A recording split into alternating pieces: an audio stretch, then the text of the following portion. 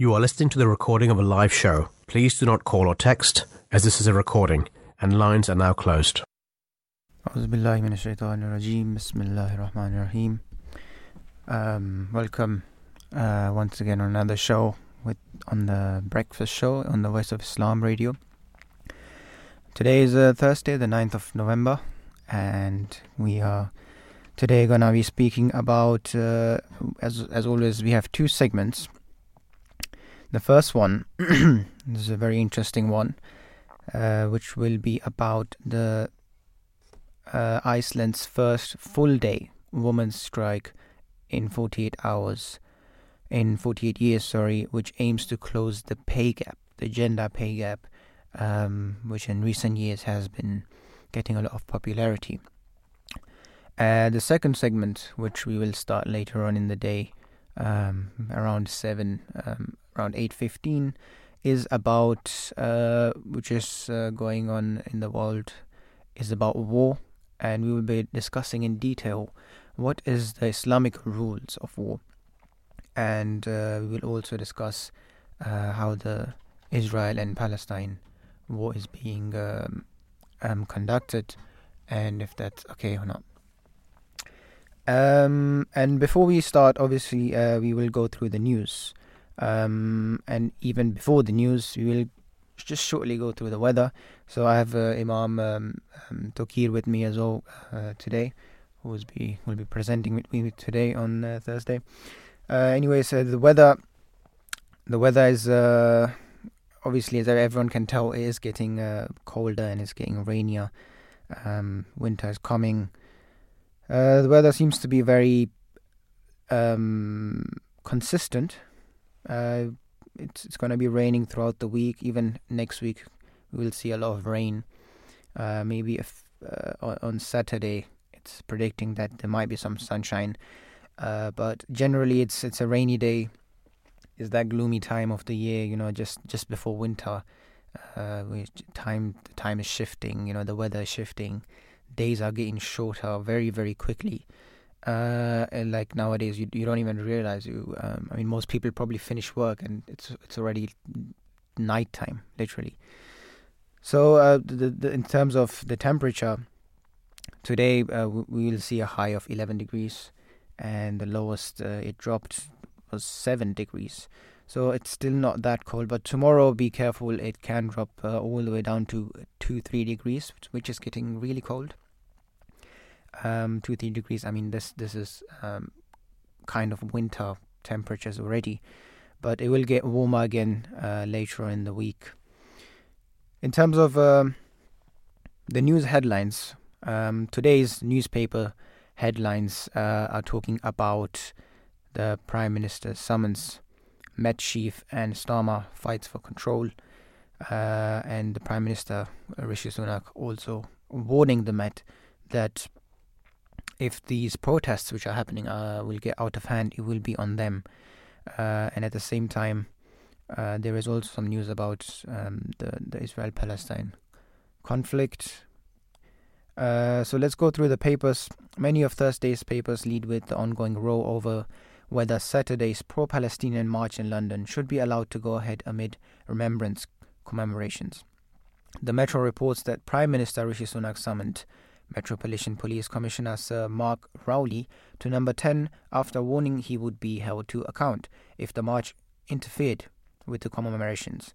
Sir Mark has said officers will do all they can to protect remembrance activities, but that there are no grounds to ban the protest. The Daily Express also reports that Mr. Sunak told Sir Mark he would be blamed if the march turned violent and quotes him, branding the planned demonstration disrespectful. The meeting between the pair is described as a tense 45-minute showdown by the Daily Mail. The paper is also one of a number to carry a picture of the Princess of Wales in an army uniform and helmet during a visit to the Queen's Dragoon Guards in Norfolk on Wednesday. The visit was the princess's first since she was appointed the regiment's colonel-in-chief, a position held by King Charles III when he was Prince of Wales in August. The Times also reports that Home Secretary Suella Braverman has accused the Met of playing favourites and taking a softer approach to protests by left-wing groups than those by right-wing ones. Writing for the paper, Ms. Braverman says that right-wing and nationalist protesters who engage in aggression are rightly met with a stern response, yet pro-Palestinian mobs displaying almost identical behavior are largely ignored, even when clearly breaking the law. A very huge statement by Ms. Braverman. And a growing number of Tories are concerned that Ms. Braverman's comments on the march will inflame tensions and fuel anger on the far right, according to the newspaper. The paper quotes one serving minister saying that her job is to calm things, but describing the stance she has taken as dangerous and totally irresponsible.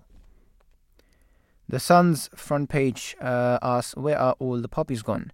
The paper says busy rail stations have been left without poppy sellers amid fears of more pro-Palestinian protests, and that Mr. Sunak has urged the nation to rally round the annual appeal. So there's some difficulties as well in this regard. Labour leader Sir Keir Starmer is battling to reassert his authority within his party amid tensions with some members of his front bench because of his stance on Gaza. The paper says 4 shadow ministers are prepared to quit in the coming days rather than vote against a ceasefire in the conflict, while up to 10 others are on a resignation watch. It comes after the resignation of Imran Hussain, the shadow minister for the New Deal for Working People, over the issue. Sir Keir has so far refused to back a ceasefire, saying it would leave Hamas's infrastructure intact, and has instead called for humanitarian pause to allow aid into Gaza. The Daily Telegraph leads with a multi-million-pound legal action that has been brought against pharmaceutical giant AstraZeneca, AstraZeneca, which was one of the vaccines, its COVID vaccine defective, and suggesting that claims about this efficacy were vastly overstated. The paper says one case is being brought by a man who suffered a brain injury as the result of a blood clot after having the jab, while another is being brought by a man who died after receiving it, adding that the test case could pave the way for more in the future. The paper adds that the World Health Organization has said the vaccine is safe and effective for everyone over 18, and that side effects of the sort that have prompted the action of very rare. It also notes that independent studies have estimated that the vaccine saved 6 million lives globally in the first year of its rollout. There is no doubt this vaccine was very, very useful. However, there had been cases, especially in the beginning, about blood clots, about people having very severe and dangerous side effects. Anyways, the mother of Alfie Lewis, the 15-year-old who died after being stabbed near a school in Leeds on Tuesday, fell to her knees and cried, "Why?" When she visited the scene on Wednesday, according to the Mirror, the paper describes Alfie as another victim of the knife crime epidemic, and says the mum of another teenager killed in a stabbing has demanded that the government take action on the issue. The Financial Times reports that a Japanese investment company SoftBank paid $1.5 billion to the creditors of co-working space provider WeWork in the days before the firm was forced to file for bankruptcy earlier this week. The paper says the payment takes the total that SoftBank has committed to WeWork to more than $16 billion since an initial investment in 2017. A move, it says, has proved one of the worst venture capital investments in history. And lastly, the Daily Star carries a picture of what it calls a ginormous size 23 footprint found in a woodland in Wales. It says the image suggests monster watchers have found Bigfoot. Very interesting news. A little bit change is coming in from the war, but there is still some news about the war. We'll take a short break now, and after that we will be going in a bit more detail about what's going around in the war. So stay with us. We'll be back after a quick break. Allahu Akbar, Allahu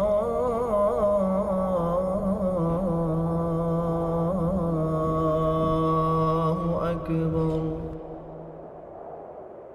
Allahu Akbar, Allahu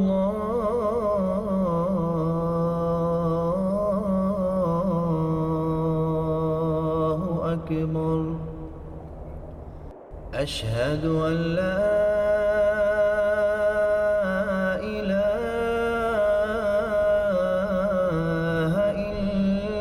إلا الله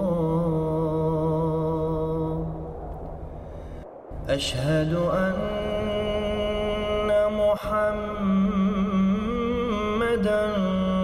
رسول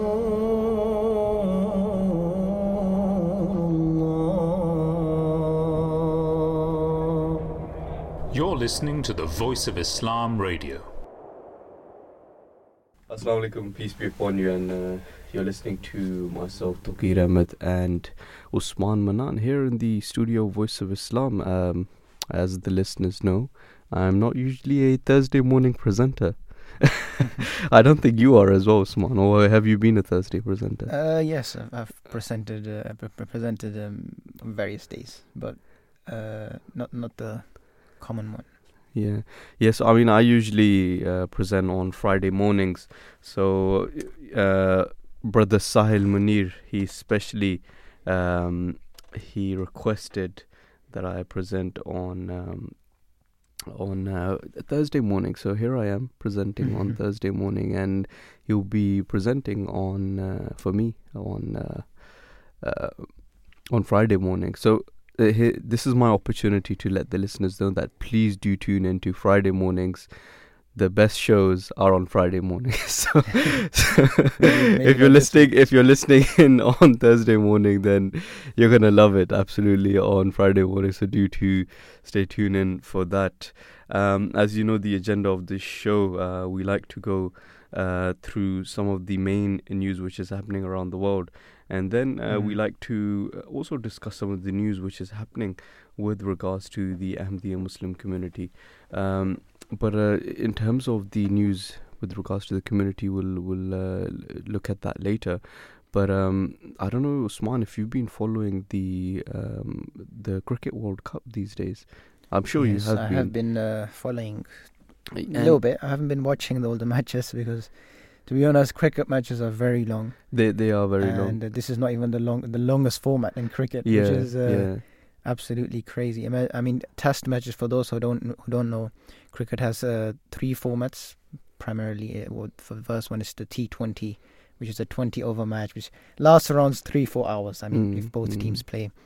This is the World Cup, which is happening right now in India.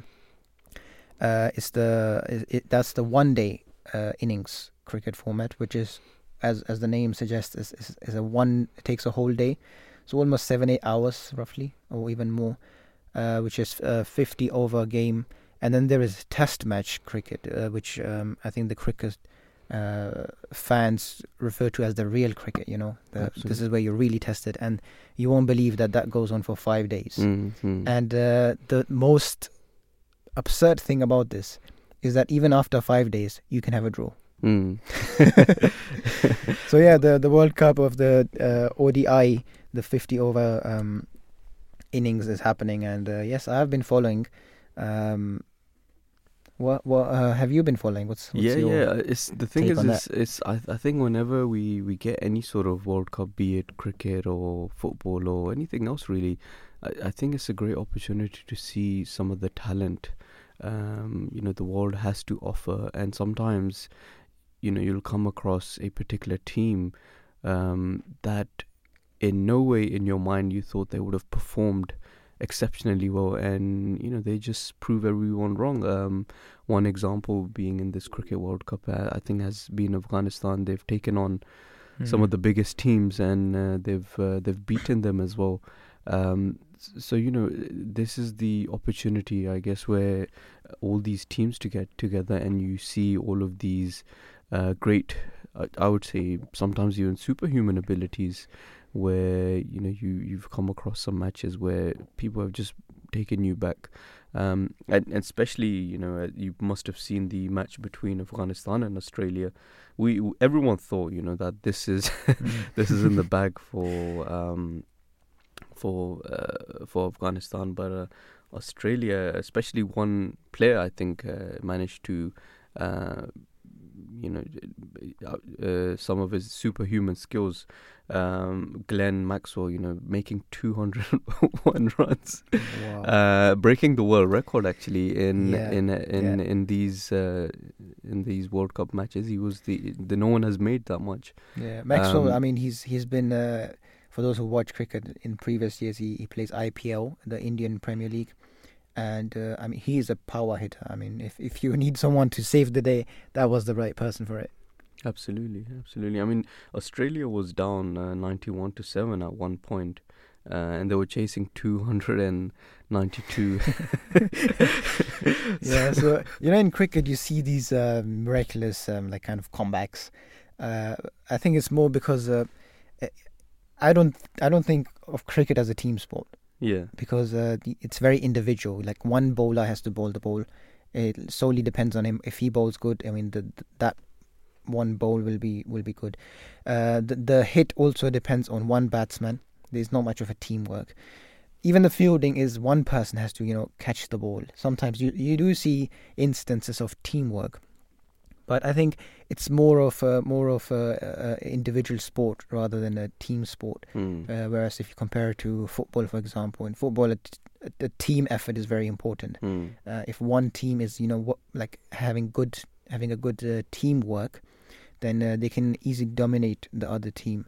Whereas in cricket, and we see so many examples like Glenn Maxwell as well against Afghanistan, that individual brilliance kind of comes forward.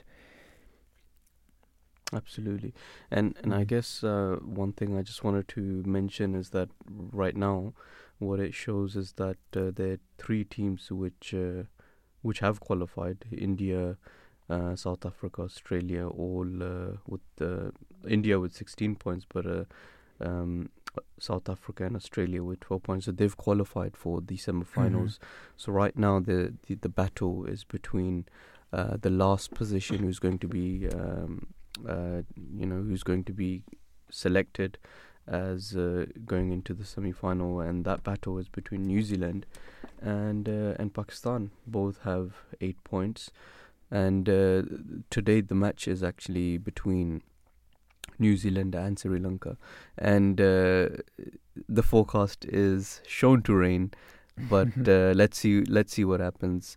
So one option would be that if it rains and it rains throughout, then both teams will be getting 1 point each. So that means New Zealand will get a 9 point, and if Pakistan then win their match, then they will be getting 2 points, so 10 points. So it's a very narrow. It's very narrow. I think it's the last match of each team in the playoffs. Yeah. This will decide who will go up. So yeah, check this out. Check the World Cup out and follow that. On the other side here on football, as you know, maybe yesterday there was the Champions League night, and tonight as well. Yesterday, I think Madrid, they beat Braga 3-0. Arsenal won the game. Inter Milan also played.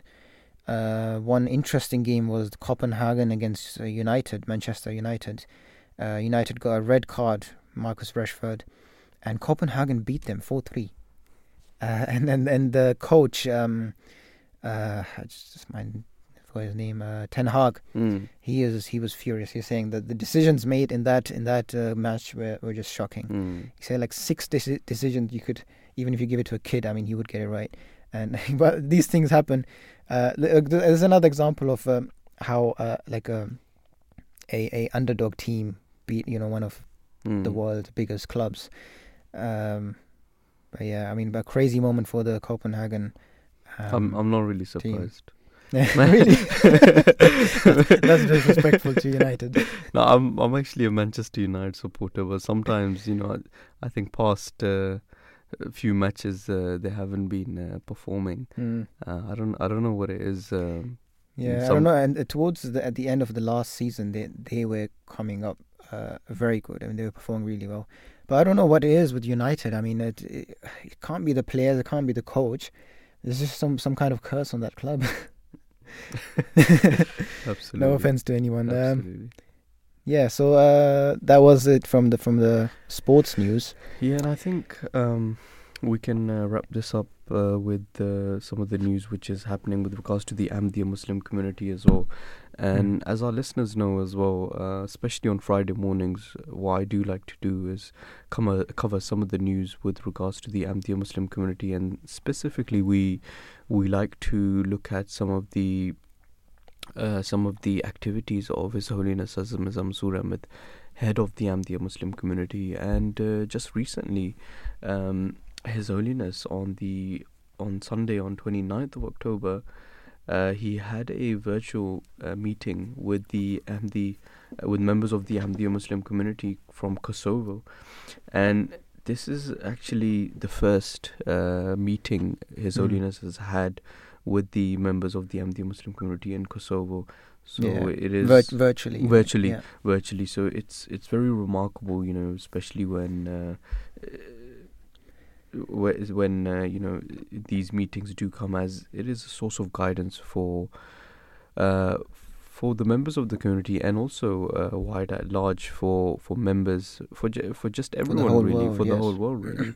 And a lot of the times what happens is that in these meetings they do ask questions to His Holiness as well, and His Holiness gives guidance on that. For example, one member said in this virtual meeting that she works as a saleswoman, as has scheduled shifts at her job, and she mentioned as a result of her work she often finds herself rushing through her prayers, and she expressed concern that this has become a habit, and asked His Holiness for guidance on how to address this issue, very important issue that a lot of us that do work, and often at times we'll be lucky if our employer he does give us time to pray.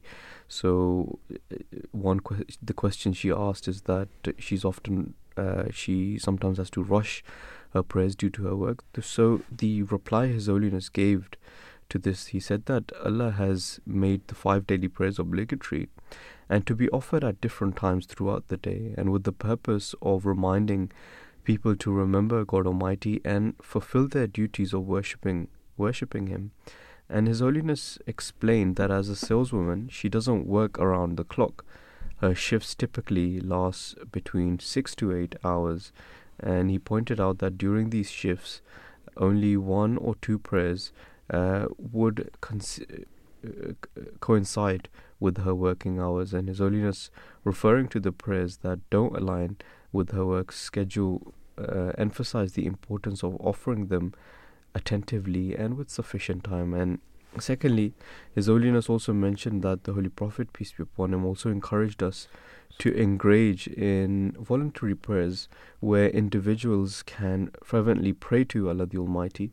And he also emphasized that she should not use this situation as an excuse to rush through the rest of her prayers. So very, very important answer that His Holiness has given, that as a Muslim we are instructed to pray 5 times a day, and these prayers they have their particular timing as well, such as in the morning, midday, afternoon, and just before sunset, and towards the night as well. So His Holiness said that you can't say that for all of the prayers. The ones where you're not working, try and make sure that you do attentively focus towards your prayers as well. And I guess this reminds me of a narration of the Holy Prophet, peace and blessings of Allah the Almighty be upon him, in which he mentioned, when a companion asked him regarding the benefits of prayers, and His Holiness mentioned that he asked the question to the companion that do you see this stream which is flowing outside? If you were to take a bath within this stream 5 times a day, would there be any dirt left on your body? And to this the companion replied in in negative, that no, the Prophet, no, my body would be clean and there will be no dirt on the physical body. And His Holiness said that this is what prayer has on our spirituality as well. So we should continue to look after our spirituality and remember Allah the Almighty. It's just like I remember the fourth Caliph used to say that we eat 3 times a day. Our main 3 meals is 3 times a day, but often, especially you'll see in the UK, is we like to have snacks, in between those 3 big meals. We like to have snacks in between. Sometimes we're always eating. We're constantly just eating crisps or chocolate. So if you're going into that much detail to look after our physical body, then I guess the main question is how much are we attentively paying? How much attention are we paying towards our spirituality? So I guess that is the question which needs to be understood, and the Holy Quran emphasizes very clearly that وَمَا خَلَقْتُ الْجِنَّ وَالْإِنسَ إِلَّا لِيَعْبُدُونَ, that the sole purpose of man is to worship the Allah the Almighty. And I guess with that we'll close this particular segment.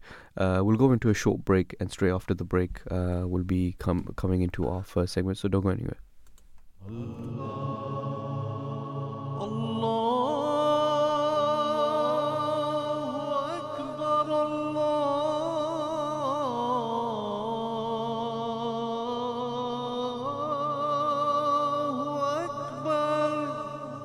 You're listening to the Voice of Islam Radio, broadcasting on DAB and via the internet 24 hours a day.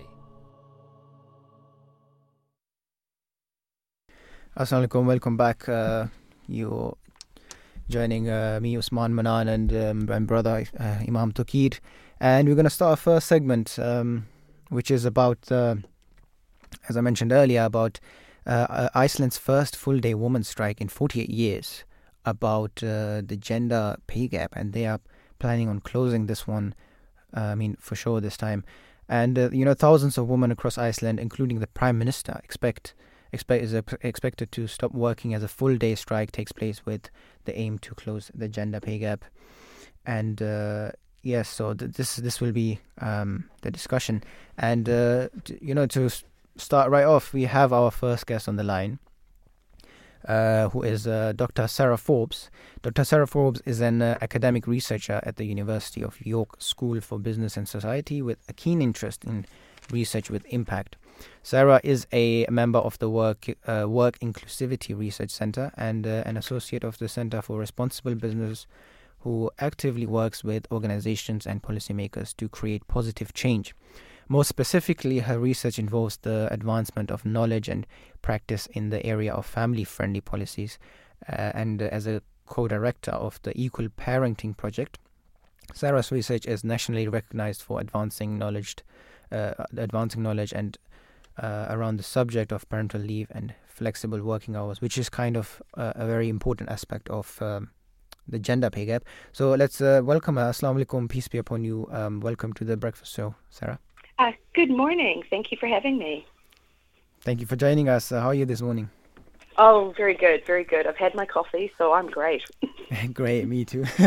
Now we're awake. So we, as you probably just heard, we are gonna talk about Iceland's strike day, about the gender pay gap. So my first question to you is, what motivated you to research and work actively on the subject of parental leave and flexible working policies, as these are, I believe, the core issue of the gender pay gap as well. Absolutely. That's it. What we have here is, in Iceland, the recognition that, women are taking on a lot of unpaid work in the home. We have a lot of, the result of that being displayed in the gender pay gap. So myself and Dr. Holly Burkett at the University of Birmingham, what we do, and as you nicely pointed out in the introduction, is we do research that's very much motivated to create change, positive change. And with what we understand of the role of parental leave and flexible working is that they are key contributors to actually the gender pay gap, but also means with which we can create positive change. So what we identified was the fact that in the United Kingdom, there is actually the maternity leave policy, there are flexible leave policies, but the truth of the matter is there isn't necessarily a lot of support for the use of parental leave by fathers. And there isn't actually a lot of use of flexible working policies beyond flexi time, by fathers. So, for example, you'll see a very low uptake of compressed hours or part-time working or annualized hours, etc. So, in essence, what Dr. Holly Burkett and myself were actually very keen to do is make sure that we actually inform organisations and policymakers of how it is that they can actually make a change in their policies to improve the uptake of, parental leave policies by men, which have humongous benefits for family units. And that, it's not just the mother, but it's actually the father and the child that can actually reap the benefits as well. So we're very keen in actually making that positive change so that it actually is beneficial for not just, one member of the family, but for the entire family. Great. And can you also explain how your research has made an impact on the advancement of family-friendly policies and gender equality in the workplace? What have you suggested?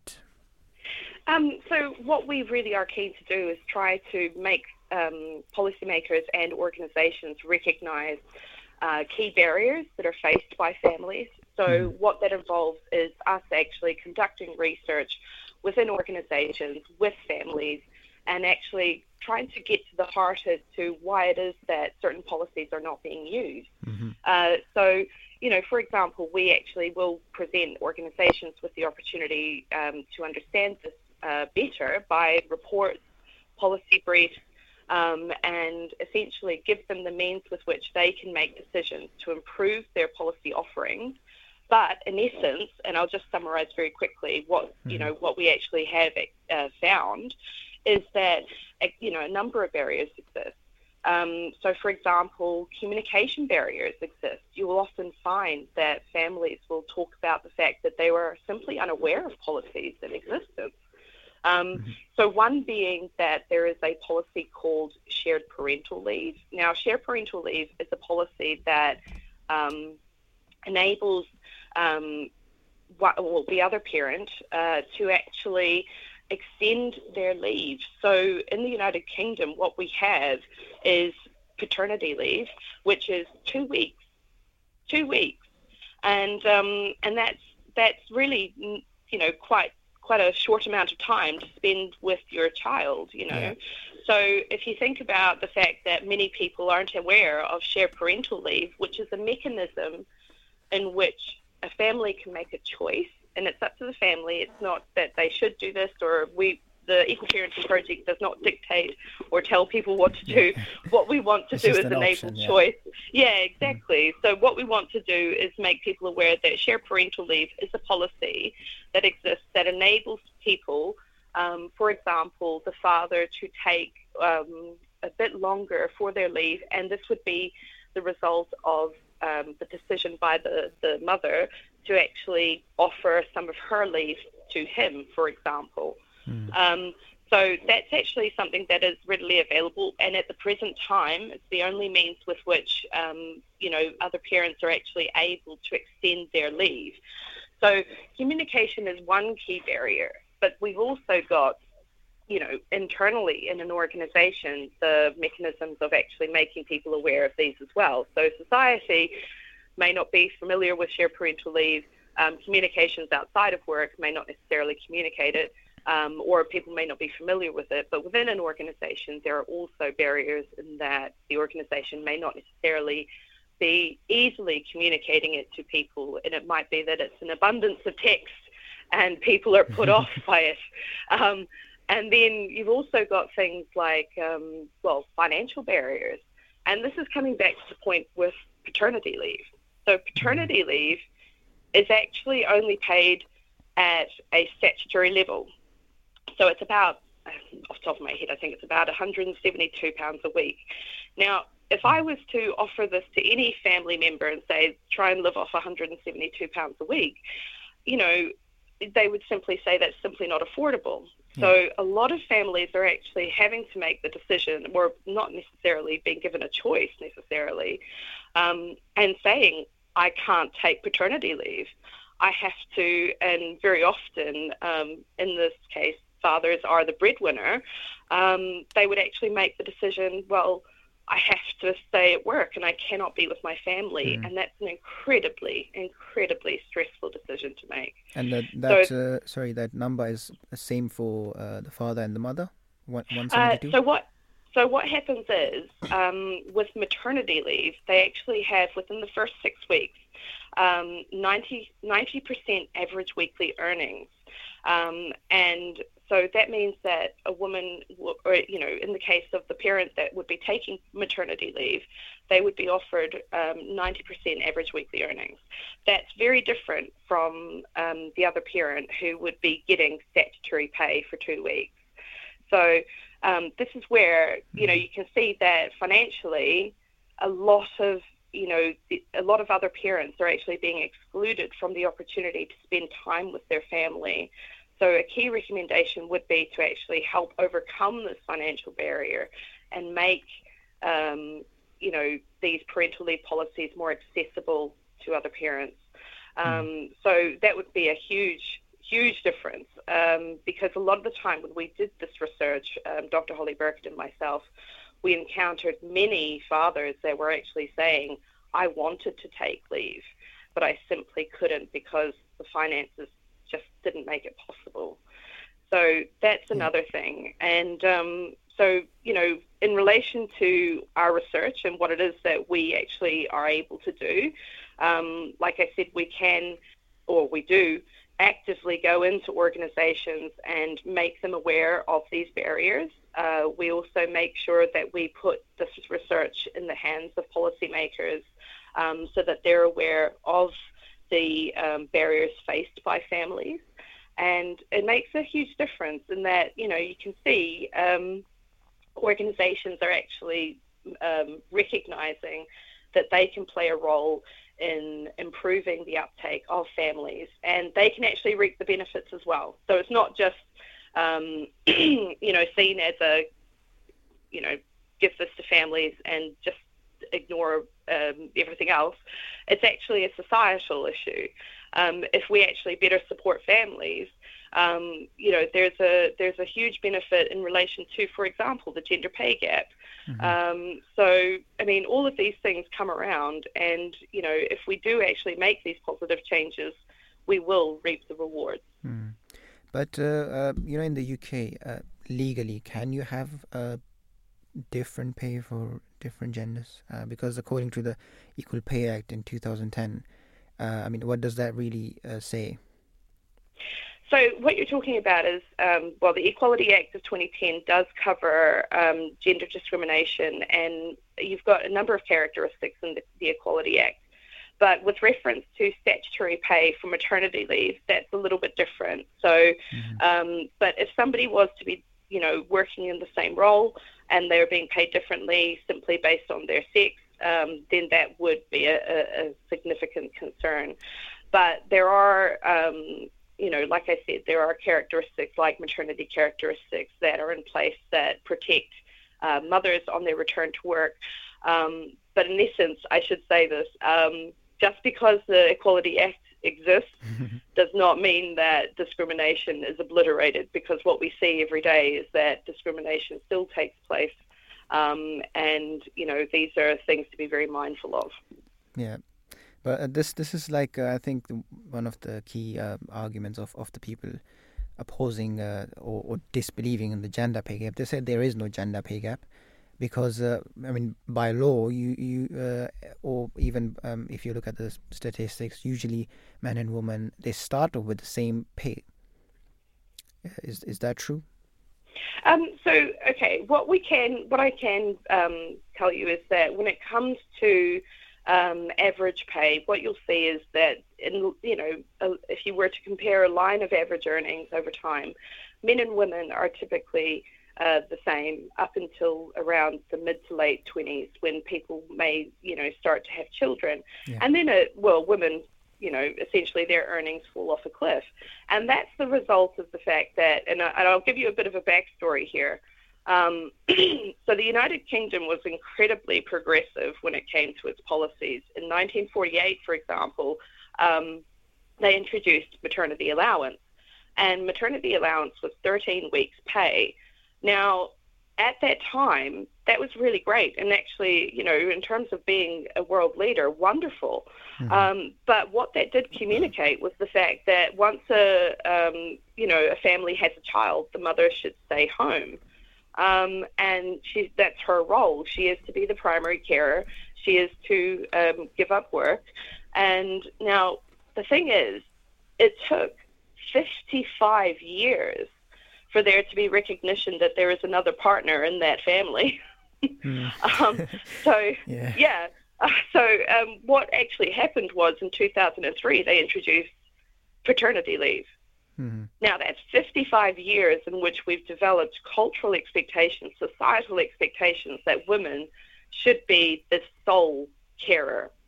So, in essence, what we're talking about with the gender pay gap is the recognition that, women are taking on a lot of unpaid work in the home. Yes. Women are actually taking on a lot more of the child caring responsibilities. And as a result, their labour market attachment, which is a term used to refer to, women, how, do they return back to work, or are they in the workplace? Labour market attachment, is not strong. So, and that's the result of these parental leave policies and the expectation that they be the sole carer. So with reference to the gender pay gap, what we're seeing is the byproduct of these policies being very much, they're very supportive of women to be the primary carer. But what would be really good is to actually see the opportunity for the family unit, both partners, to have the opportunity and choice, and I must stress choice, to actually have the time to look after their child. Yes, very interesting. But maybe if you can tell from my questions, I am a little bit also opposing this notion that the gender pay gap it's a huge gap, or it's a big problem, because I also, according to the Islamic system of a family, is that usually the man is the breadwinner, the wife, in most cases, she's more responsible for the house, because somebody has to take off the house and the children. So in that sense, if you look from the perspective of the employer, obviously every employer is looking at their own benefit. So for them, wouldn't that be a problem, because a mother naturally needs to take more leave than the father? So my question is just in your research or in your policies, are you trying to reach a equal parental leave, the same amount of for both parents, or the same pay for both parents? So essentially, it would be wonderful if we could achieve that. But this is a marathon, not a sprint. But with reference to organisations, what I can tell you is that they are in fact making big differences in what they offer nowadays. So, in terms of parental leave offering, we've seen a number of organisations in multiple sectors actually change the parental policies, and as a result, you've seen more men actually using these parental leave policies. So, where there is the offering, there is the demand, So what you're seeing is that a lot of families have the opportunity to take care of not only their child, but also their partner. Because in essence, the time in which mother really is quite vulnerable, like you said, they do need that time to actually recuperate. So, Definitely. And this is in essence what maternity leave is also about as well. mothers do need that time to recover. So, if the partner is there and able to actually look after the mother, then that's, hugely beneficial. Good morning, Dr. Sarah Forbes. Good morning. I actually had 2 questions on this particular topic as well. I wanted to ask specifically regarding your research that how have organizations and policymakers, how have they been influenced by your research, and what concrete changes have been implemented as a result? Yeah, not a problem. So essentially, I'll start talking about policymakers and then I'll go into organizations. So now with reference to policymakers in government, what we do with the Equal Parenting Project is we supply, like I said, reports, policy briefs, all around the experiences and, views of parents in relation to parental leave and flexible working.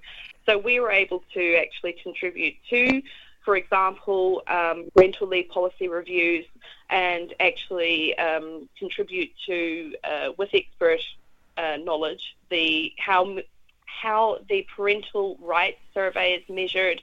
So that means that the government has data that is very up to date and representative of the population to appreciate and understand how people are using parental leave policies. And we're also able to, try and actually drive public debate. So with this research, we're encouraging and supporting members of Parliament to actually try and reflect on how it is that they can improve the parental leave policies. There are multiple avenues in which that's possible. So, you can actually go through government consultations, you can go through select committee inquiries, you can hold events in Parliament, and, one of the ways in which we do that is via the Working Dad Employer Awards. So we held an event earlier this year, which was bringing together, policymakers and organizations to recognize organizations that are doing positive work in this area. And, these organizations can actually act as an inspiration to policymakers as to what can happen if there is to be an improvement in support in relation to parental leave, and even in terms of actually improving uptake of flexible working policies, amongst other parents. And that nicely transitions into what, impact we actually have with organizations. So as I mentioned, we actually go into organizations and we aim to actually help them to change their offerings. So we will work strenuously to understand what might be actually going on in the organisation with reference to how people are currently using an offering, but we will also aim to understand what it is that they need to actually create a business case to, encourage the management team to actually change their offering. So what happens there is organisations have made changes to their policy as a result of our support and work. And that's actually incredibly fulfilling because the difference it can make to families is significant. But like I said, this is a marathon, not a sprint. So Dr. Burkhead and I, we are working very hard to always make sure that organisations and policymakers have up-to-date research to make sure that they can make informed decisions to actually improve their mental leave and working offerings. Great, thank you so much for that, Dr. Sarah. We are approaching the 8 o'clock news, but before we get to the news, I think we can squeeze in one more question. And I wanted to look at more of the strike which is happening in Iceland. So what were some of the key goals and outcomes of Iceland's first full-day women's strike to close the pay gap? If you can just finish off with that, Dr. Sarah. Well, in essence, what was going on in Iceland, and admittedly I'm not, a member of the strike team or anything like this. I'm merely an outsider from the UK talking about what they're doing. And but in essence, they were actually making an effort to and successfully made an effort to draw attention to the contribution women make to society. So this was the first time they had ever done this, but they'd actually had a full day strike where it was basically drop all tools and actually highlight the fact that they are supporting, they're enabling society to tick over, to keep going. So if they actually will, if they do drop all tools, they can show society, show their other halves, the partners, the men, that they actually make a significant contribution. So it's highlighting unpaid work in the home. It's highlighting what they do in the workplace. It's highlighting any number of things, but also another key message they actually had was just to make sure that women are better compensated and better identified for their contributions to society.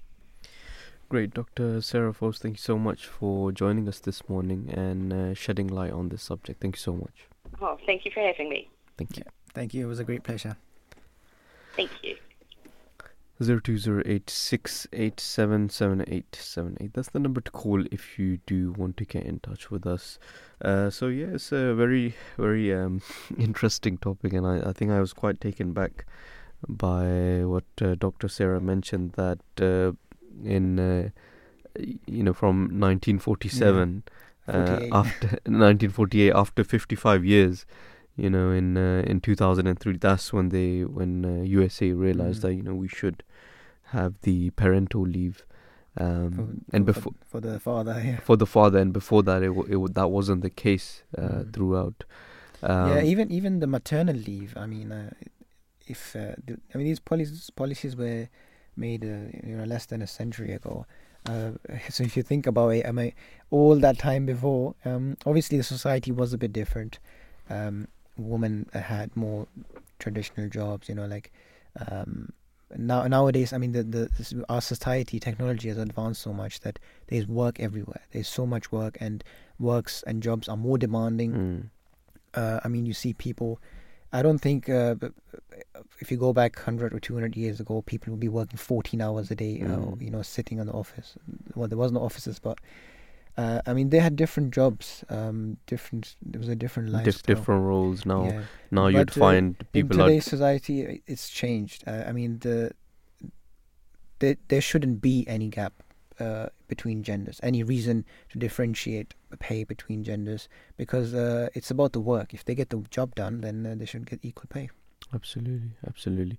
And we'll look into the Islamic perspective more in detail after the 8 o'clock news. But now we're just going to be taking a short break, and after that we'll be discussing the Islamic perspective on this issue. So don't go anywhere. We'll be back shortly after this break. You are listening to the recording of a live show. Please do not call or text, as this is a recording, and lines are now closed. Auzubillahiminashaitanirrajim. Bismillahirrahmanirrahim. In the name of Allah, the Gracious, the Merciful. Assalamu alaikum. Peace be upon all our listeners. Welcome back to the Breakfast Show this morning, this Thursday morning. You're listening to myself, Imam Usman Manan. Myself and Usman. I think I need some sleep now. Still too early. Yeah, so myself and Imam Usman Manan here in the studio, Voice of Islam. So I usually present on Friday mornings. So all of the listeners that tune in to Thursday morning, if you love Thursday morning, you're gonna absolutely love Friday mornings. What days do you present? I mostly on Mondays. Monday. How is that? I don't really listen to that much. Oh. It's probably better than Friday. No, I do tune in. I do listen to Daniel Zia. You have a big team as well. You have a lot of range of presenters. So different. To be honest, all the days they have everyone has a personal touch to it, and all the shows are good. Perfect. Very good to know. So we're discussing this topic of the gender pay gap.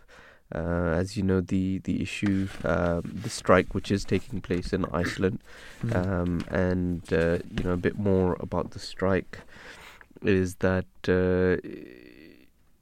this was taken on the 24th of October 2023, and many women in Iceland, they weren't actually encouraged to go on strike to demonstrate their contribution to the society. We did speak to Dr. Sarah Forbes on this issue as well. She spoke very well on it. So we're just going to be covering the Islamic perspective on this particular issue. And I think we'll start this off with a clip from His Holiness Hazrat Zamsur Ahmed, head of the Ahmadiyya Muslim community. So this is a small clip on the question of why men and women should be treated equally according to Islamic teaching. So let's just listen to that. Assalamu alaikum, Pyare Rasool. Islam says men and women are equal, so why are they not treated equally in all societies around the world? We are not responsible for each and every society and nation. Islam says they are equal, and Muslims should treat the women equally, as their equal partners. See? And we Ahmadis should also treat Ahmadi men and women. I have spoken on this subject at length in my different speeches and addresses during Jalsa Salana and Lajna Ijtima. So you can find out the answer from there. You see, Islam says they are equal as far as their rights are concerned. But there are some rights which are discharged in different ways, but it does not mean that they have been deprived from their rights. The women have been deprived from their rights. So, in a true Islamic society, men and women, boy and girl should be treated equally. Those who do not do this thing, they are doing against the teaching of Islam. So if you have any particular incident or you want to ask any particular question in this regard, then you can ask. What is in your mind? If you take it in general, then this is the teaching of Islam, and all the Muslim countries should act upon it according to this teaching, right? So that was a small clip from His Holiness.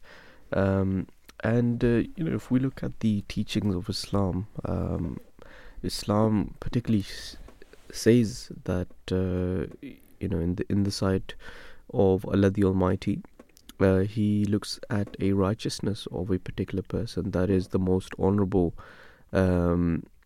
That is the individual who is most honorable in the sight of Allah.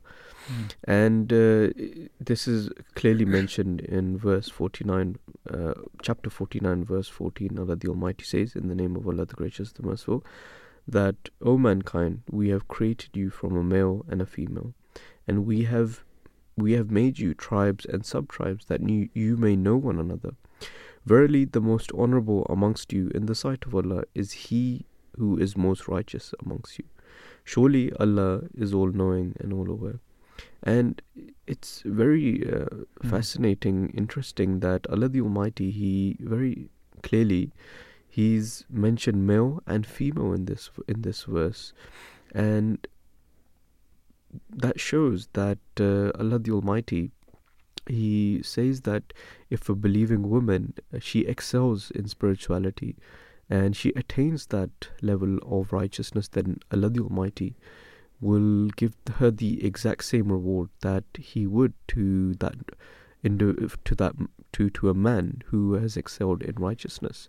These words are might be very familiar to a lot of people, because this exact verse was recited in the beginning of the Qatar World Cup as well. It was obviously to mention that God has created different tribes, different nations and races, just for so you can recognize each other. But this, as the other part of the verse, which is very important, that who is actually the best among the people, and that's exactly, measured, according to your wealth, according to the size of your house, or the color of your skin, or your ethnicity. You're measured by your acts, by what you do, how people perceive you.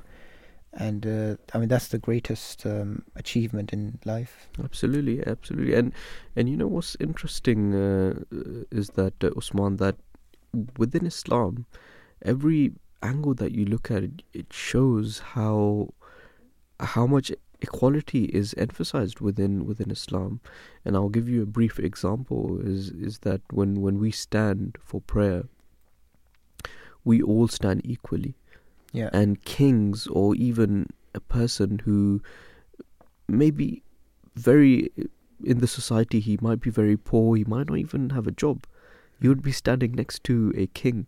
Yeah. And Islam says that shoulder to shoulder, and Islam says that there's nothing wrong with that, in that, and everyone standing shoulder to shoulder, you'll be remembering Allah the Almighty. So even when it comes to gender, Islam very particularly says that men and women are both equal. And that was obviously in prayer you stand not with the woman, but even if you compare men and women in Islam, the equality, as His Holiness mentioned, it can't be emphasized anymore, that the equality is in the rights.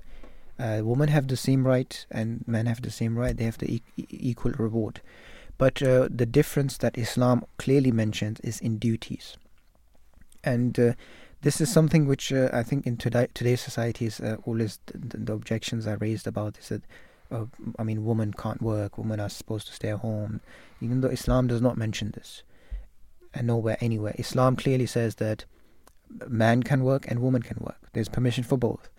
But you need to look at the circumstances. Now, if you have a child, a family has a child, if both parents go to work, the child, what's he going to do? He's going to go to work as well? Somebody has to take care of the child.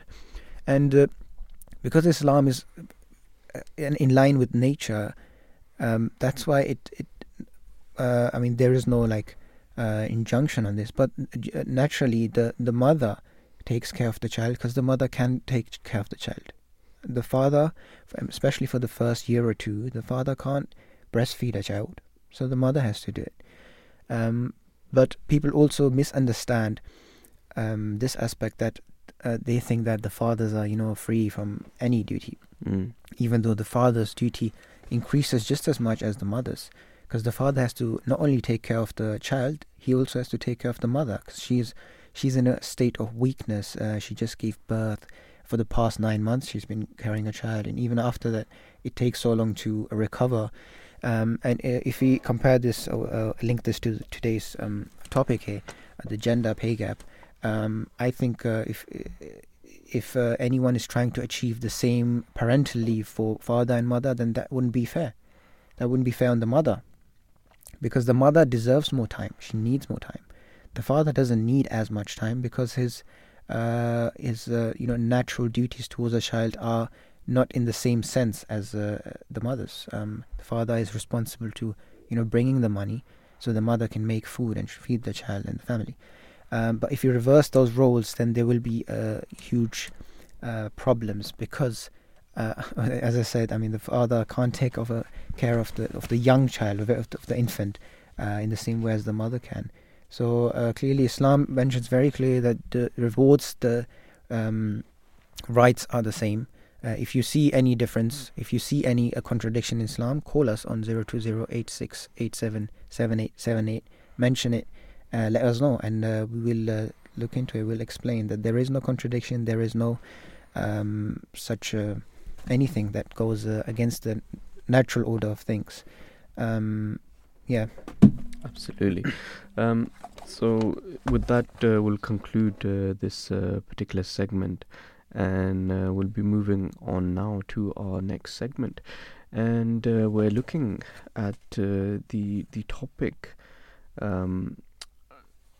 we're looking at the topic of Islamic rules of war.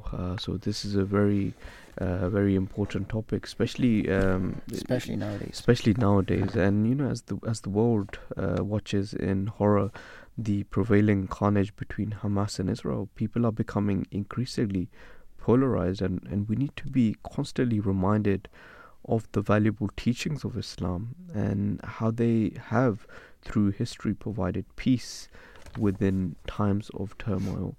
So it's a very important topic, and we will be looking at the historical aspect of this, and also we'll be looking at the Islamic perspective of this as well.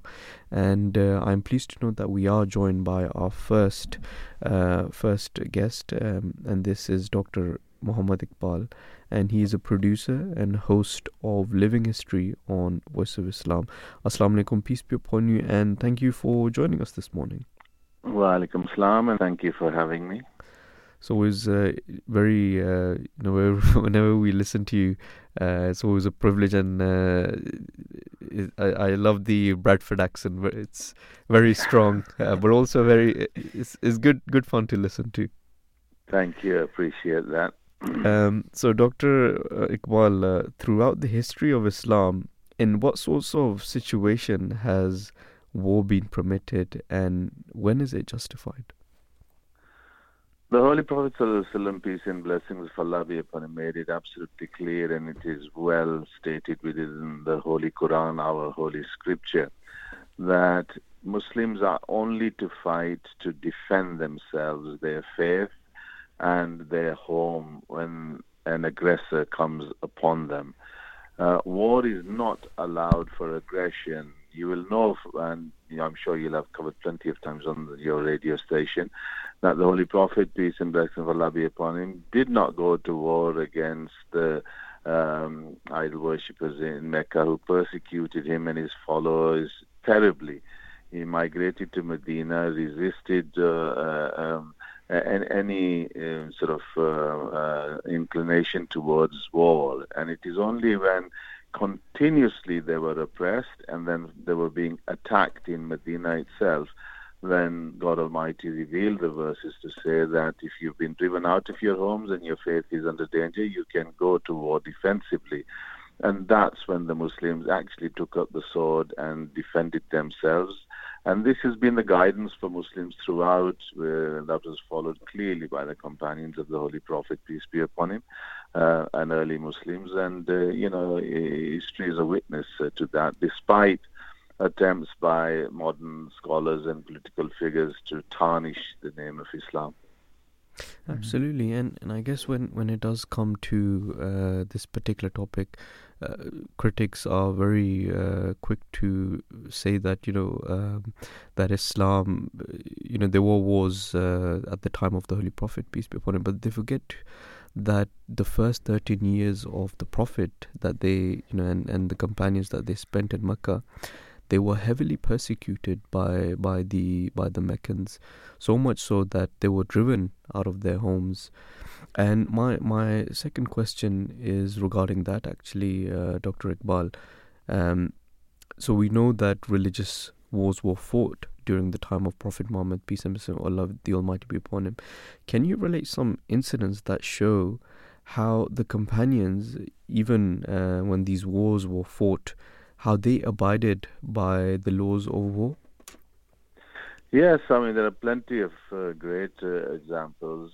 Firstly, when an enemy is bent on aggression and destroying you, it is important that war takes place where ordinary civilians are not in danger and killed. So when you look at the Battle of Badr, it was outside Medina itself, where combatants met combatants to combatants, and the war took place.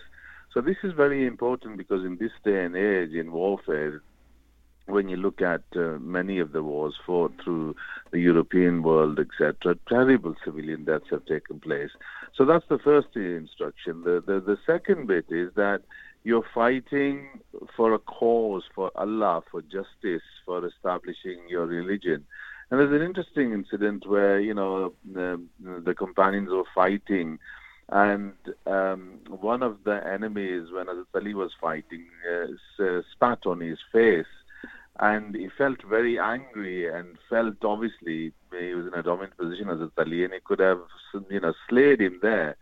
But instead of doing that, he just let the enemy go. And later a companion asked him, I said, why did you do that? And he said, the reason is because at that stage, anger overcame me. And then I remembered the guidance of the Holy Prophet, and I thought, no, if I kill him in anger, it will be wrong. So that's why I let him go. So that's an amazing example. Most people would have thought twice slitting the throat of the enemy at that stage. Another great example was, Khalid bin Walid, one of the greatest generals of all time in human history, and for the Muslims, the sword of Allah. When he used to go to battles, he always, firstly, he allowed time for consultation with the enemy to say, look, these are our terms, this is what we're trying to defend, and these are the unforeign aggressive things that you've done to us. And gave them an invitation for Islam, for peace, if peace could be sought. And when they didn't, then he again went out and offered a one-to-one challenge to any of the generals. So rather than killing hundreds and maybe thousands of people, let's have a battle. And of course, he was victorious in all of those, but many a times the generals used to decline out of shame. And that was another positive thing, to save, not have bloodshed, etc. And then, of course, you've got the many commandments of the Umar radiallahu anhu, and of course all the Khulafa throughout, that his aim was not to expand the Muslim empire. The Muslims quickly took over most of the Persian empire, but he said, I wish there was a boundary between us so that we didn't have to keep going to war. He didn't want to expand all the way to India, China, and the rest of the world. He just wanted to defend the Muslims and the faith and, establish justice. So this goes, and there's plenty of other examples as well throughout Muslim history. Thank you, Dr. Iqbal. Today we have this Geneva Convention, which is a kind of a policy laid out to protect the non-combatants of war in today's warfare. How can you compare the Geneva Convention to the Islamic laws of wars, and which one, gets on top? Which one is the better rule? The Islamic principles and rules were amazing in human history, to be honest. And Geneva Convention was largely written after the Second World War in 1949, and it largely aims at protecting non-combatants. Wars have taken place throughout, and all sorts of atrocities have been committed. And if you look at Judeo-Christian culture and up to modern Europeans, the situation was quite dreadful. Even from the time of Moses coming out of Egypt and then slaying the Canaanites, and of course we revere all the prophets, and the Quran has a different version on how things were spread. But the Old Testament shows Joshua absolutely slaughtering the Canaanites and animals, including, and trees, and burning everything down. And this was carried through by the European civilizations in many ways, in a terrible way, not only between wars themselves within Europe, but across other nations that they colonized. And in Second World War as well, terrible atrocities took place, and thousands and millions of civilians lost their lives as well. So Geneva Convention really was written at a much later stage to say, look, you have to protect civilians. In Islam, that started off long time ago. And as I say, aggressive wars were just definitely not allowed. And, women, children, even, trees and agriculture was protected. Holy places were protected. So Islam great gave teachings to the whole world, which sadly the West, because of from the Crusade times, they were always painted in a negative way. And the Geneva Convention, in a so-called civilized world, tried to make things better. But you can see even now, look, we're in 2023, and just look what's happening in Gaza. Absolutely dreadful. 10,000 innocent civilian children, over half of them children, and the Western world that calls itself so civilized is allowing this genocide, this slaughter to go on. So they pay lip service to a lot of these conventions. They're meaningless, to be honest, and we lost that value system that Islam gave to everyone. Yes, exactly. Even, I mean, the UN, such a powerful thing that was created. His Holiness mentioned in his Friday sermon that when these attacks from Israel started, that even at that point, UN was requesting, Israel to please stop. I mean, they were so powerless. Even though they're not powerless, they have power. But as you said, it's just lip service, and there's just different intention behind it. It is dreadful. The United Nations has failed in many ways. And again, Islam is quite clear on how peace should be established, how different nations should come together to establish peace, to stop the aggressor. And here, basically, there are economic and strategic interests that are driving this slaughter. And it's dreadful to witness, and all we can do is pray and try to appeal to our political and media. Even the media has played a dreadful role, really, in dehumanizing a population like the Palestinians who are defenseless, and just encouraging the slaughter. You've seen the coverage on all the media channels. It's just dreadful. Indeed. Absolutely, and our thoughts and prayers go out to all those who have been affected by this. May Allah the Almighty, grant the families patience, Absolutely. Thank you so much, Dr. Iqbal, for joining us this morning and shedding light on this very important topic. Thank you so much. It's my pleasure. Thank you. Thank you. Thank you. Make sure the listeners also tune into Dr. Iqbal's show, Living History on Voice of Islam. Very interesting and very detailed answer he's given. Very intellectual, I think. It's very, very impressive. Absolutely, and one thing Dr. Iqbal quoted was the verse from chapter 22, verse 41, and I think I'll just read the verse out for the listeners as well. So, in the name of Allah, the Gracious, the Merciful. So it says that those who have been driven out of their homes unjustly, only because they said that our Lord is Allah.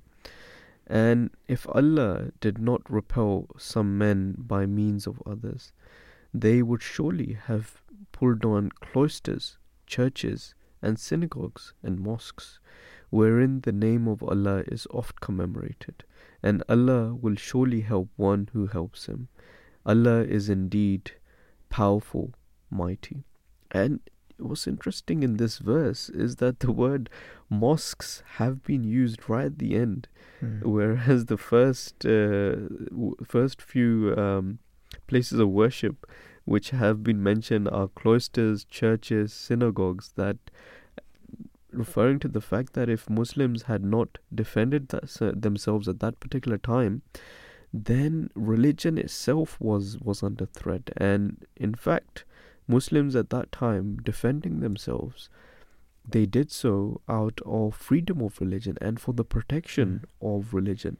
And what was interesting is that if we look at some of the particular figures of the Muslims at that time, we can come to a conclusion that the most Muslims at the time of the Prophet that had accepted Islam was not at a time of war, but was at the time of peace, and at the time where Muslims could freely propagate.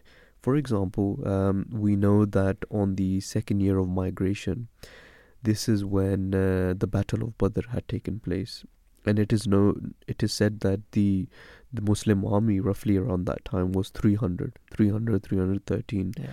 And soon after, in the 6th year of migration, and this is when Sulh Hudaybiyah had also, the Treaty of Hudaybiyah had also taken place. The Muslims at that time is recorded to have been, the army have been recorded to have been 1,500. And what's interesting to note is that in the peace treaty, one of the peace treaties of Hudaybiyah was that there will be no fighting at all for a good number of years. And within just 2.5 years was the conquest of Mecca. And we know that on the conquest of Mecca, the army rose to 10,000. 10,000 people had marched.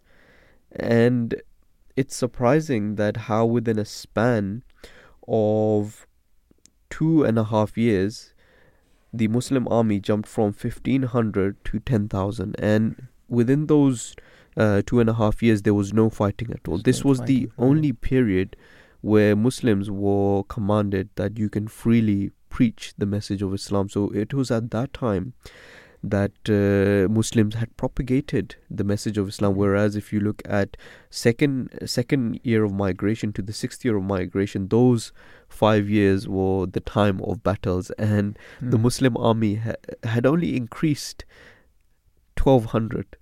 So this particularly shows from these figures that because at that time, Muslims they couldn't freely propagate, and those people that even had become Muslims out of fear of being oppressed, they did not openly say that they are Muslims. And it was after the Treaty of Hudaybiyah that Muslims were allowed to propagate freely, and this is what we see from figures that Muslims had increased in very much in number. Also, another thing I think here I wanted to just mention, and I'll close with that, and I'll pass the mic on to you, Usman, is that Islam it lays a huge emphasis on sanctity of life, and so much so that if we listen to this verse of the Holy Quran, it shows how important life is in the sight of Allah the Almighty. It says in chapter 5 verse 33, in the name of Allah the Gracious, the Merciful, that whoever killed a person, unless it be for killing a person or for creating disorder in the land, it shall be as if he has killed all of mankind. And whoso gave life to one, it shall be as if he had given life to all of mankind. And it's such a beautiful verse which shows that if a person commits murder unjustly, then it is as if he has killed the whole of mankind.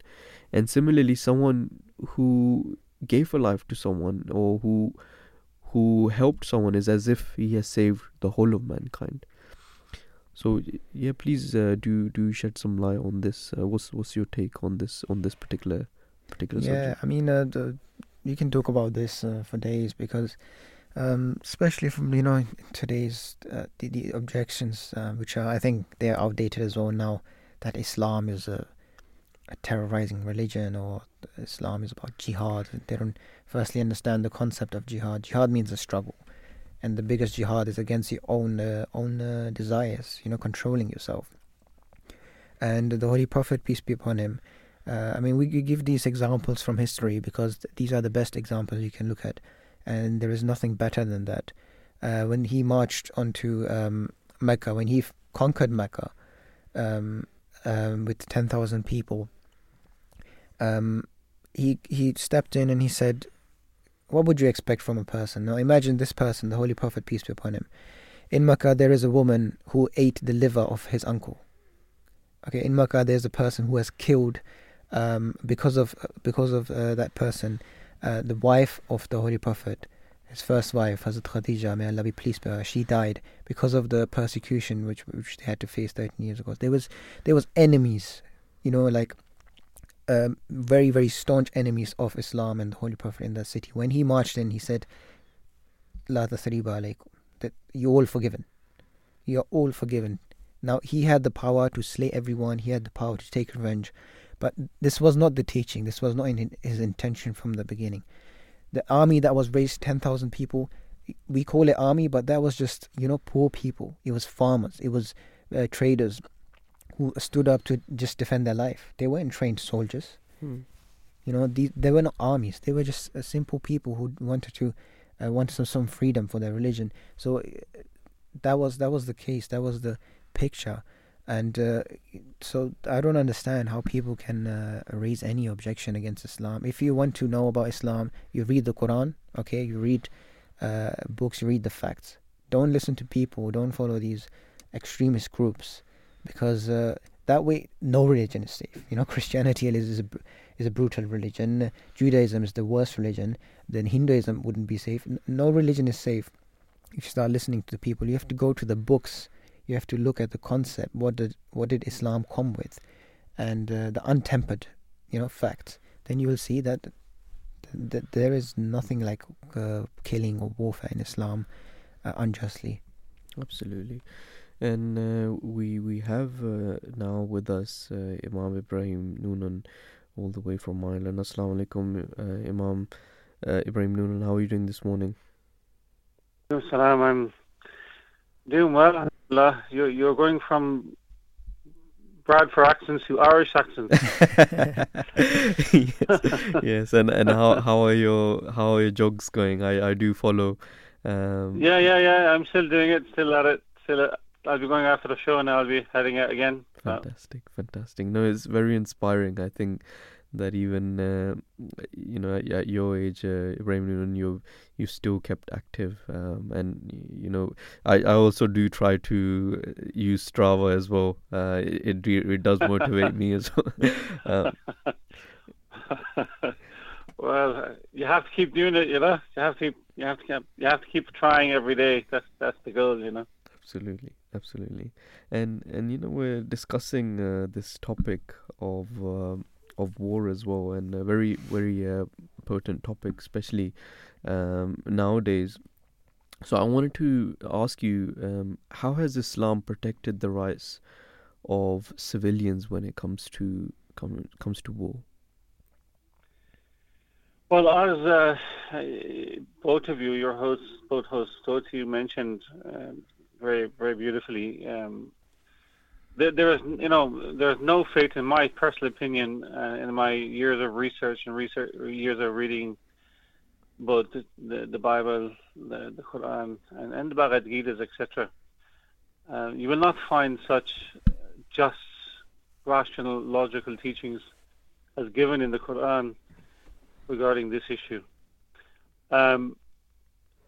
The Prophet Muhammad, peace be upon him, was very clear on this when he instructed the companions when they had to go to war, as I already mentioned, defensive purposes. Do not kill women, do not kill children, do not touch the elderly, do not touch sick people, do not even go near around inhabited areas. And as already pointed out by Dr. Iqbal, if there's no combatants, if you're going through a village or a town, whatever the case may be, and there's people who are not fighting you, then you're not allowed to touch them. This is what Islam teaches, and this is, as all the great generals of the past, like Khalid bin Walid and the companions themselves, acted upon this, and that's the beauty. There's nothing like it. There's no. If modern armies today were to act upon such rules, you wouldn't be seeing the unnecessary killing of any human life, civilians today that we're observing in Russia. We're observing in the Russian-Ukraine war, and now the horrific and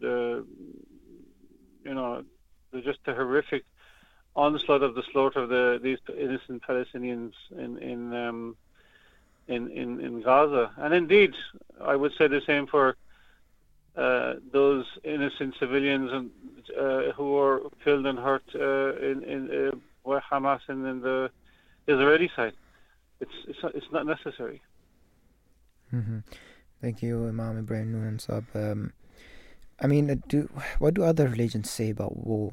There are people in the world. They're not just against Islam, that against the religion as a whole. They raise objections on all religions. But for a perspective, why are we keep claiming that Islam is the great religion? Are there any teachings about warfare in other religions? No, there is, of course. Particularly in Judaism and Christianity does not have so much. My understanding of Christianity over the years is they mainly, when it comes to warfare, as an example, they normally lean towards Judaic understanding of war. And indeed, there is clear instruction in the Jewish faith regarding war. And unfortunately, we have to do justice of Judaism as well, because we do believe it was a faith divinely revealed. But we find in Judaism there is constraints given to the Jewish community regarding war. And that said, unfortunately, and I have to say this as honestly as I can say it, and that is when you do look at the Old Testament, the Tanakh, the Jewish prophets, such, there is some very unfortunate teachings which can be seen as uncivilized, and what we see from the history of the Jewish faith, unfortunately, is that when they did wage war, they slaughtered, they conquered and slaughtered. Conquest was there, and interestingly, just viewers, it has always been in the round of the land of Canaan, which is where current day, modern day Gaza is, and so whereas I have to say that there are teachings in the Old Testament, and particularly in Deuteronomy, you'll find where God tells the Jewish people act upon good and just we'll keep away from bad, good and evil. But on the other side, you will see conquests were granted permission, according to the Old Testament, to go in and conquer. Not like Islam; it's completely the opposite to Islam, and this is the reality. In the Old Testament, in the book of Deuteronomy, in the book of Leviticus, as an example, these two books in particular, you will find that it was simply an instruction of go and conquer and remove everything that's in your path. Whereas in Islam, it's the opposite, right? Yeah. So, for example, just as one example, in Deuteronomy chapter 8, you will find that the prophet Joshua was commanded by God in the Old Testament to, as they were entering into Canaan, to conquer Canaan, to annihilate everything on your route. So basically, the first clash or war or conquest of Joshua was to kill 12,000 men, women, and children by the edge of the sword. This is clearly written in the book of Joshua, in chapter 8, verse 1 to the end of it. And I couldn't help but kind of, when I was reflecting upon this, the similarity that we're seeing what's happening in Gaza at the moment. So Judaism, in most of its history, has been to conquer, to take land, to annihilate anything that's in their way, even though there were teachings among righteous rabbis, righteous people at that time who would have opposed such. Not the time of the prophet, but meaning Prophet Moses, peace be upon him, but in modern contemporary times, you will find rabbinic literature, traditions trying to insist upon a more moral approach towards war. But there's two camps in Judaism, from what I've seen over my years of research in Judaism, and one is a more tolerant, peaceful camp, which is looking to find the ways to create peace, and on the other side, you have Zionism, basically, where its Zionist ideologies conquer, slaughter, and take what's yours, remove evil from your land, etc. So there are war rules there, but mostly, from what I researched, there's very little any similarity to these logical and rational, beautiful teachings of Islam.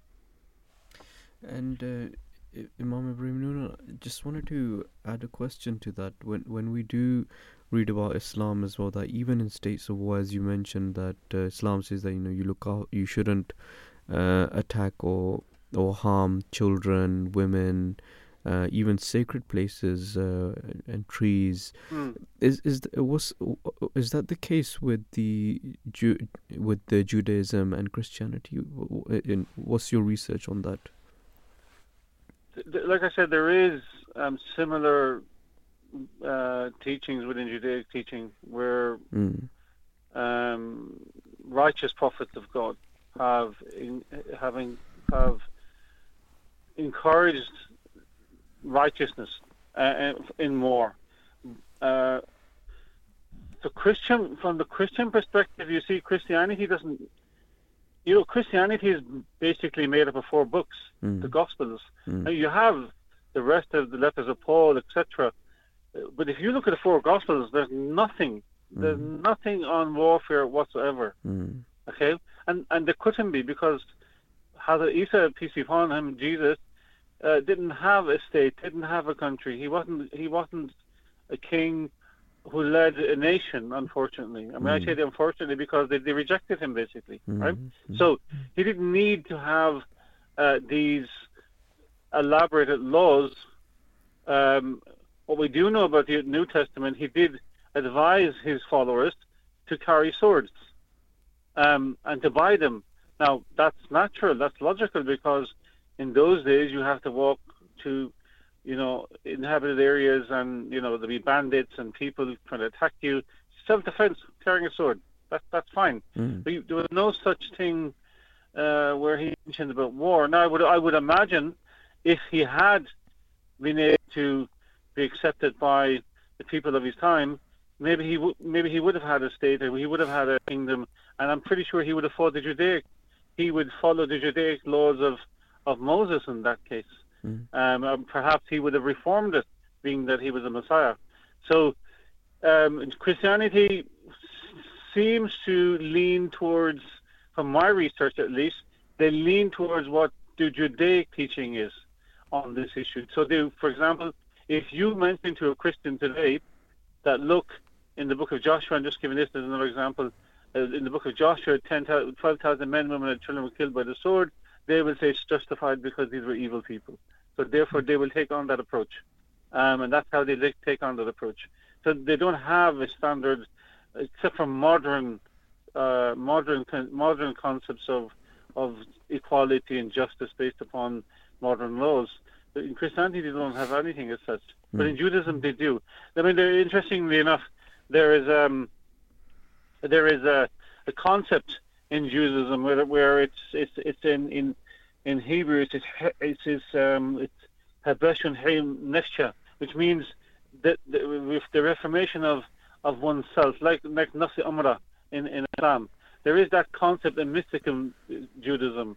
So there seems to have been, and I'm sure there must have been, a very small followers of very deeply Sufi type Jewish people who believed in peace, who believed in humanity, who believed in being kind and righteous. There had to be there, because the Torah was revealed by God Almighty to Hazrat Musa, but they're far too between. There are very few of these people in Judaism now. So there is rules there, but they're not as elaborated and not as what's the word I want to use? I want to use the word forced, where the Prophet, peace be upon him, made it clear to his followers that regarding the Holy Quran. The Quran is clear. I mean, I've quoted these verses many, many times before from the Holy Quran, but there's a very clear verse in the Quran that says, "And let there always be among you a body of men who should invite to goodness and enjoin virtue and forbid evil, and they shall prosper." That's very beautiful teaching, and if that's to be followed in warfare, as given by the Prophet, you wouldn't see what's happening now today in the Russian-Ukraine war, or within the conflict that's going on at the moment, the unfortunate conflict that's going on at the moment in Gaza. Okay, thank you, Imam Ibrahim Noonan. That was a very detailed discussion, and I mean, there's so many points about Christianity, Judaism, and you are the expert in Christianity as well. So thank you for joining us, and it was a pleasure speaking to you. No, thank you. Always is. Thank you. Have a good day. Assalamu alaikum. Thank you. Wa alaikum assalam. 020868777878. That's the number to call if you do want to get in touch with us, and if you do want to join this discussion. So we just listened to Ibrahim Imam Noonan. He is a regular contributor to Voice of Islam. He is the Imam of Galloway Mosque, National Vice President, Missionary in charge in Ireland. So thank you so much for joining us this morning and sharing your expertise on this. We do have a small clip to share with our listeners, and it is on this particular topic as well. So it's a question about if war can be declared on other than religious reasons, and His Holiness has Mirza Tahir Ahmed, the fourth head of the Ahmadiyya Muslim community, answered this. Can't war be declared for any other reason other than a religious reason? Of course, a war can be declared for any reason, rightful reason. I mean, according to the Islam, according to the Holy Quran, whoever for that different declarations are made in different places. But the holy war, as it is called, jihad, is kept aloof from these things, because it's a religious phenomena which should not be mixed up with ordinary political or other phenomenon of defense and aggression, etc. The Holy Quran permits anybody who has been wronged to take revenge against that wrong to the extent that he is wrong. And wars otherwise than these have also been mentioned. Another war has also been mentioned in the Holy Quran by the Muslim states against a Muslim state. If a Muslim state falls out with another Muslim state, then it is a duty according to the Holy Quran of the entire Muslim world to bring about a reconciliation. And if they fail to do so, and the aggressive party does not mend her ways, then it is permitted in the Holy Quran for the whole Muslim Ummah to go into war against that aggressive party. But on the condition that once it is overpowered, it should be rectified and no wrong should be committed against that party itself. So there are so many other places in which, in general principles, these issues are discussed. So any war other than jihad is a regular war. It is permitted by the Holy Quran, provided the party which goes into the war is the grieved party. So that was a small clip from His Holiness Mirza Tahir Ahmed. May Allah the Almighty have mercy on him. And I think we will just close this particular topic, and I'll read out a quote from His Holiness Mirza Masroor Ahmed, head of the Ahmadiyya Muslim community. And this was from his Friday sermon, where he warned of a looming world war and highlighted the complicity of world leaders with their unjust policies. And he criticized the Western media bias in the coverage of the Israel-Palestine war and made an urgent call for concentrated prayers. And I think with that, as His Holiness mentioned, prayers as well. With that, I think I'll close it with his quote, in which he said that we should pray. We should lay great focus on our prayers. We should pray for the end of this oppression and strive to end it in our remits. And we should pray both for the oppressed Muslims and for the establishment of a comprehensive and long-term strategy by Muslim governments. There should be a profound pain in our hearts for Muslims to be elevated of hardship, and we believe in the promised Messiah, peace be upon him, who, despite their opposition to us, expressed in a Persian couplet that, "O my heart, be considerate towards them, for they claim to love for my Prophet, peace and blessing be upon him. Therefore, our love for the Holy Prophet of Islam demands that we pray intensely for Muslims. May Allah grant us the ability to do so, and also to the Muslims, may He bestow wisdom upon the world. Ameen. And I think with that, we just want to thank the whole team as well. We wanted to thank Halima Ahmed and Sobia Ahmed, who with the team, Fatma Rizwan, who was the lead producer here, and also the team of researchers, Waki, Amtul Kafi, Mala, Sarish, Taiba, Atia, Sophia, Noshin Ahmed. So Jazakumullah to all of the team for your hard work, and also to the tech team who have been working very hard in the background. So thank you to all of the team for a great production this morning.